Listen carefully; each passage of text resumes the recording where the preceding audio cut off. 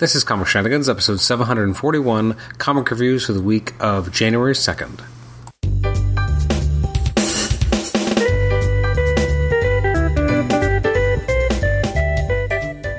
Welcome to the Comic Shenanigans podcast. I'm your host, Adam Chapman. This is episode 741. It's our comic reviews episode for releases from the week of January the 2nd.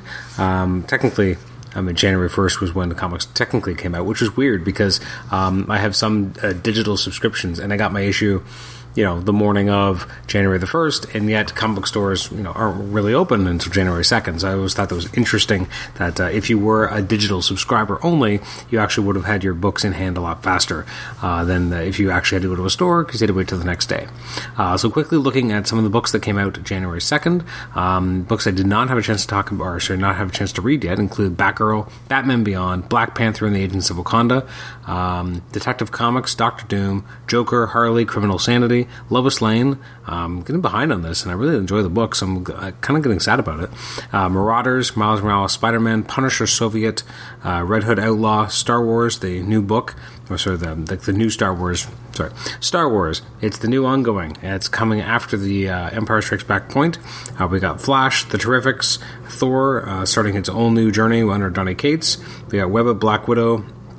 And we got X-Men number 4, which I think I flipped through, but I don't think I actually finished. So I'm going to be talking about 4 books that I did get a chance to read. The first one is Action Comics 1018. So this is by Brian Michael Bendis, and on this particular issue, he's got art predominantly by John Romita Jr., and I gotta say, I was not really impressed with the art here.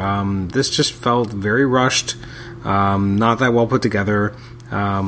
Like Romita and Klaus Jansen's the inker, Brad Anderson's the colorist, and John Romita Jr., as I said, is the penciler. And they're a good team, usually. But this just did not feel like it had the time to be put into it. A lot of this, it was just awful. First of all, I was not a huge fan of the cover. Superman just looks off. And weird, and even the first page where you have Luthor and Superman kind of going head to head, the Superman's face is all off, the details are terrible. This is just, I don't know if it's just he was speeding through it and just not able to put the detail on the work, but it was really egregious. And you have all these tweets, I guess, of what's going on and near the action. I didn't really find that engaging as well. We get to finally find out more about how the reporter character turned into the Red Mist, which I didn't find that engaging either. Again, you have more of this protracted battle between the Legion of Doom and the Justice League, which again, I just didn't really enjoy it here. Then the part of the the issue I did like was Clark meeting up with the fire chief, and they have this conversation, and we find out that she's going to be running for mayor, and she's wondering if Superman would stand up for her and kind of give her an endorsement. And then you have Clark just kind of take off the glasses and say, I'm Superman. Now, this is right before he does the truth, so it's not that crazy. He's about to say who he is 2 days later anyway. It basically says, if you could just keep it secret for 2 days, that'd be great. For 41 hours until I told everyone. Which was fine. So I liked that part a lot. I thought it felt real that they have a connection, and he respects this person, and she's asking for help to do good and be inspired, and she's been inspired by Superman. So that part I thought was really strong. So from a writing standpoint, that was probably absolutely the highlight of the issue. And then you have him fly into space and get his butt kicked by, it looks like Leviathan's actually with the Legion of Doom. Again, the art is hard to look at. It's just not good. It just feels very lazily put together or rushed. Really, I think that's what it is. I always go back to the special features on the Daredevil movie, where you have this great interview with John Romita Jr. talking about his style, and he says, "My style is what basically gets the pages done." And this issue felt like that, and it was not a pretty sight. So I'll give the art a 1.5 maybe, and the story was kind of middle. It wasn't great. The story was fine. It had moments. As I said, I really liked this particular moment where you have a real human moment between Clark and the fire chief, and kind of them talking and him revealing his identity. And that felt natural. That actually felt really good.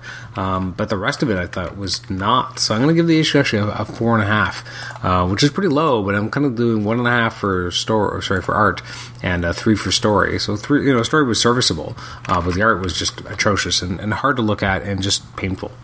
Next up is Daredevil 16.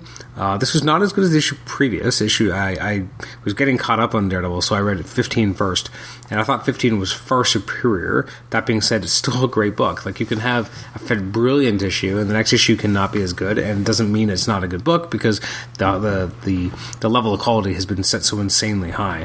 I think a big part of it is that I just kind of missed having Marco Checchetto on art. You got Jorge Fornes doing the art here, and it's good, but there's just something about how Checchetto imbues everything with the energy. So this is written by Chip Zdarsky, artwork by Jorge Fornes, Nolan Woodard on color, and this is Through Hell, Part 6, and I love Fornes' artwork here. It's hard not to evoke images or thoughts and remembrances of Born Again, because it reminds me of the art. And now I'm forgetting who did Born Again, which is terrible, but David Mazzucchelli. It has a Mazzucchelli flavor. You look at this, just some of the line work. It just kind of reminds me of that. Or also kind of David Aja working on Hawkeye kind of has that same kind of sensibility. So it's really interesting, and there's a great piece here where you have Matt confronting Kingpin to find out more about what happened to him in the previous issue. It's really interesting. Just kind of seeing how Matt is processing things and kind of making allowances and saying, like, I'm not Daredevil anymore, but I'm still kind of doing Daredevil things, but he's got to be better. He's got to be himself. Him, doing a heist with Elektra is thrilling and exciting, and the colorist really knows how to do it, because it's like dark colors, except for when you have Matt using his radar, and then you're using red, and there are kind of some page or panels using black and red, and some are using white and red, and it's just it's really thrilling to watch. It's so fascinating. Loving every minute of this, and excited to see the ride keep going. And I kind of like the current design of the costume. It reminds me of the Matt Murdock costume as an agent of S.H.I.E.L.D. in the classic What If issue. It definitely evokes that kind of idea. You have like kind of straps and things for him to put things on, but it's a striking visual. It's a striking issue. I'm just loving Daredevil. Like, it's so great. Like, as I said, like, I'm going to give this like an 8.5 out of 10, and somehow it's not as good as last issue. Like, that's how crazy last issue was. Although, now that I think about it, no, I didn't review the last issue because I just got caught up on it. So, I don't know what I would have rated it, but no, Daredevil is just being so great. Next up is Hawkeye Freefall. This is issue number 1 by Matthew Rosenberg, Otto Schmidt on art, and Virtual Calligraphy's Joe Sabino on letters. I really dug this. The art is different. It's stylized. It's kind of weird and creepy at times, but it kind of fits the character. The writing is interesting because it kind of is halfway between Hawkeye as a superhero and Hawkeye under what Matt Fraction did. But I'm really digging it, and again, it's got a cool sensibility. I like the team up with Bucky and Falcon. The only thing that bugs me at times is that I do miss hyper competent Hawkeye, which is the Hawkeye I remember and loving from Thunderbolts, and I don't feel like we're ever going to get that person back, and I love that. So I'm a little sad that we're not going to get back to that version of the character anytime soon, but he definitely feels a little less gimmicky or silly as he does sometimes in other books. Obviously, that's because he's the lead here. I love the idea that there's someone else out there who's Ronin, and he's going to have to figure out who this other Ronin is, because this Ronin's doing things that he shouldn't be doing. He's killing people. So it's up to Clint to kind of clear his name, or because people think it might be him. Obviously, Falcon and Winter Soldier thought it was him, so he has to kind of go into action and prove that it's not him, and also figure out who this person is, while at the same time, he's going up against the Hood. So I was in for the ride. I thought this was a great start. Overall, I think I'll give it an 8. Very strong story. I think the story was stronger than the art, but overall I thought it was still enjoyable. And last but not least, we have Tarot number 1, which is, I think, of all the books that I am talking about today, the one I read the first, which means I remember the least of it somehow. It's Avengers Defenders Tarot is, I guess, technically the title on the main page, or sorry, on the cover, I should say. It's written by Alan Davis, artwork by Paul Renaud, and colors by Paul Mounts. And I was really struck by the art. I really enjoyed the art. It had a very cool tone to it. I like how the colors really made everything sing. You have this kind of classic vision of the invaders, which starts the issue, which I really liked. But then you have Captain America turning into Hulk, which is kind of weird and crazy.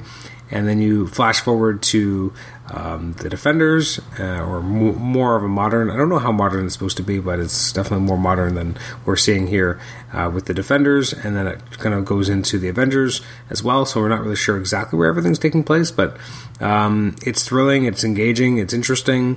Diablo's here. It's always nice to see Diablo. Excited to see where we go from here. I'm in. This is a fun romp of an adventure. I'm going to give it an 8 out of 10. I thought it was really great. Looking forward to the next reviews episode, which hopefully will be up in a couple days, as episode 743.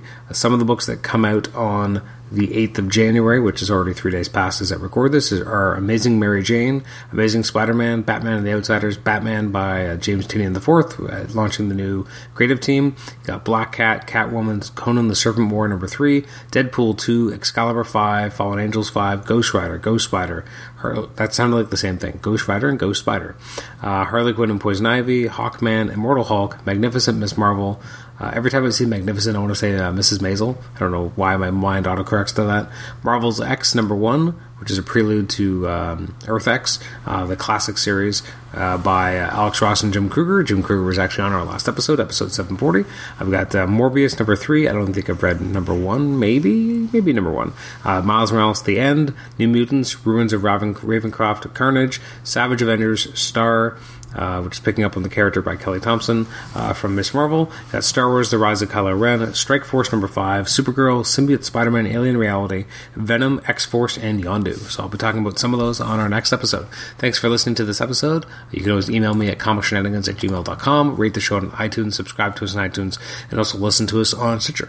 Thanks again for listening, and we'll catch you next time. Bye-bye.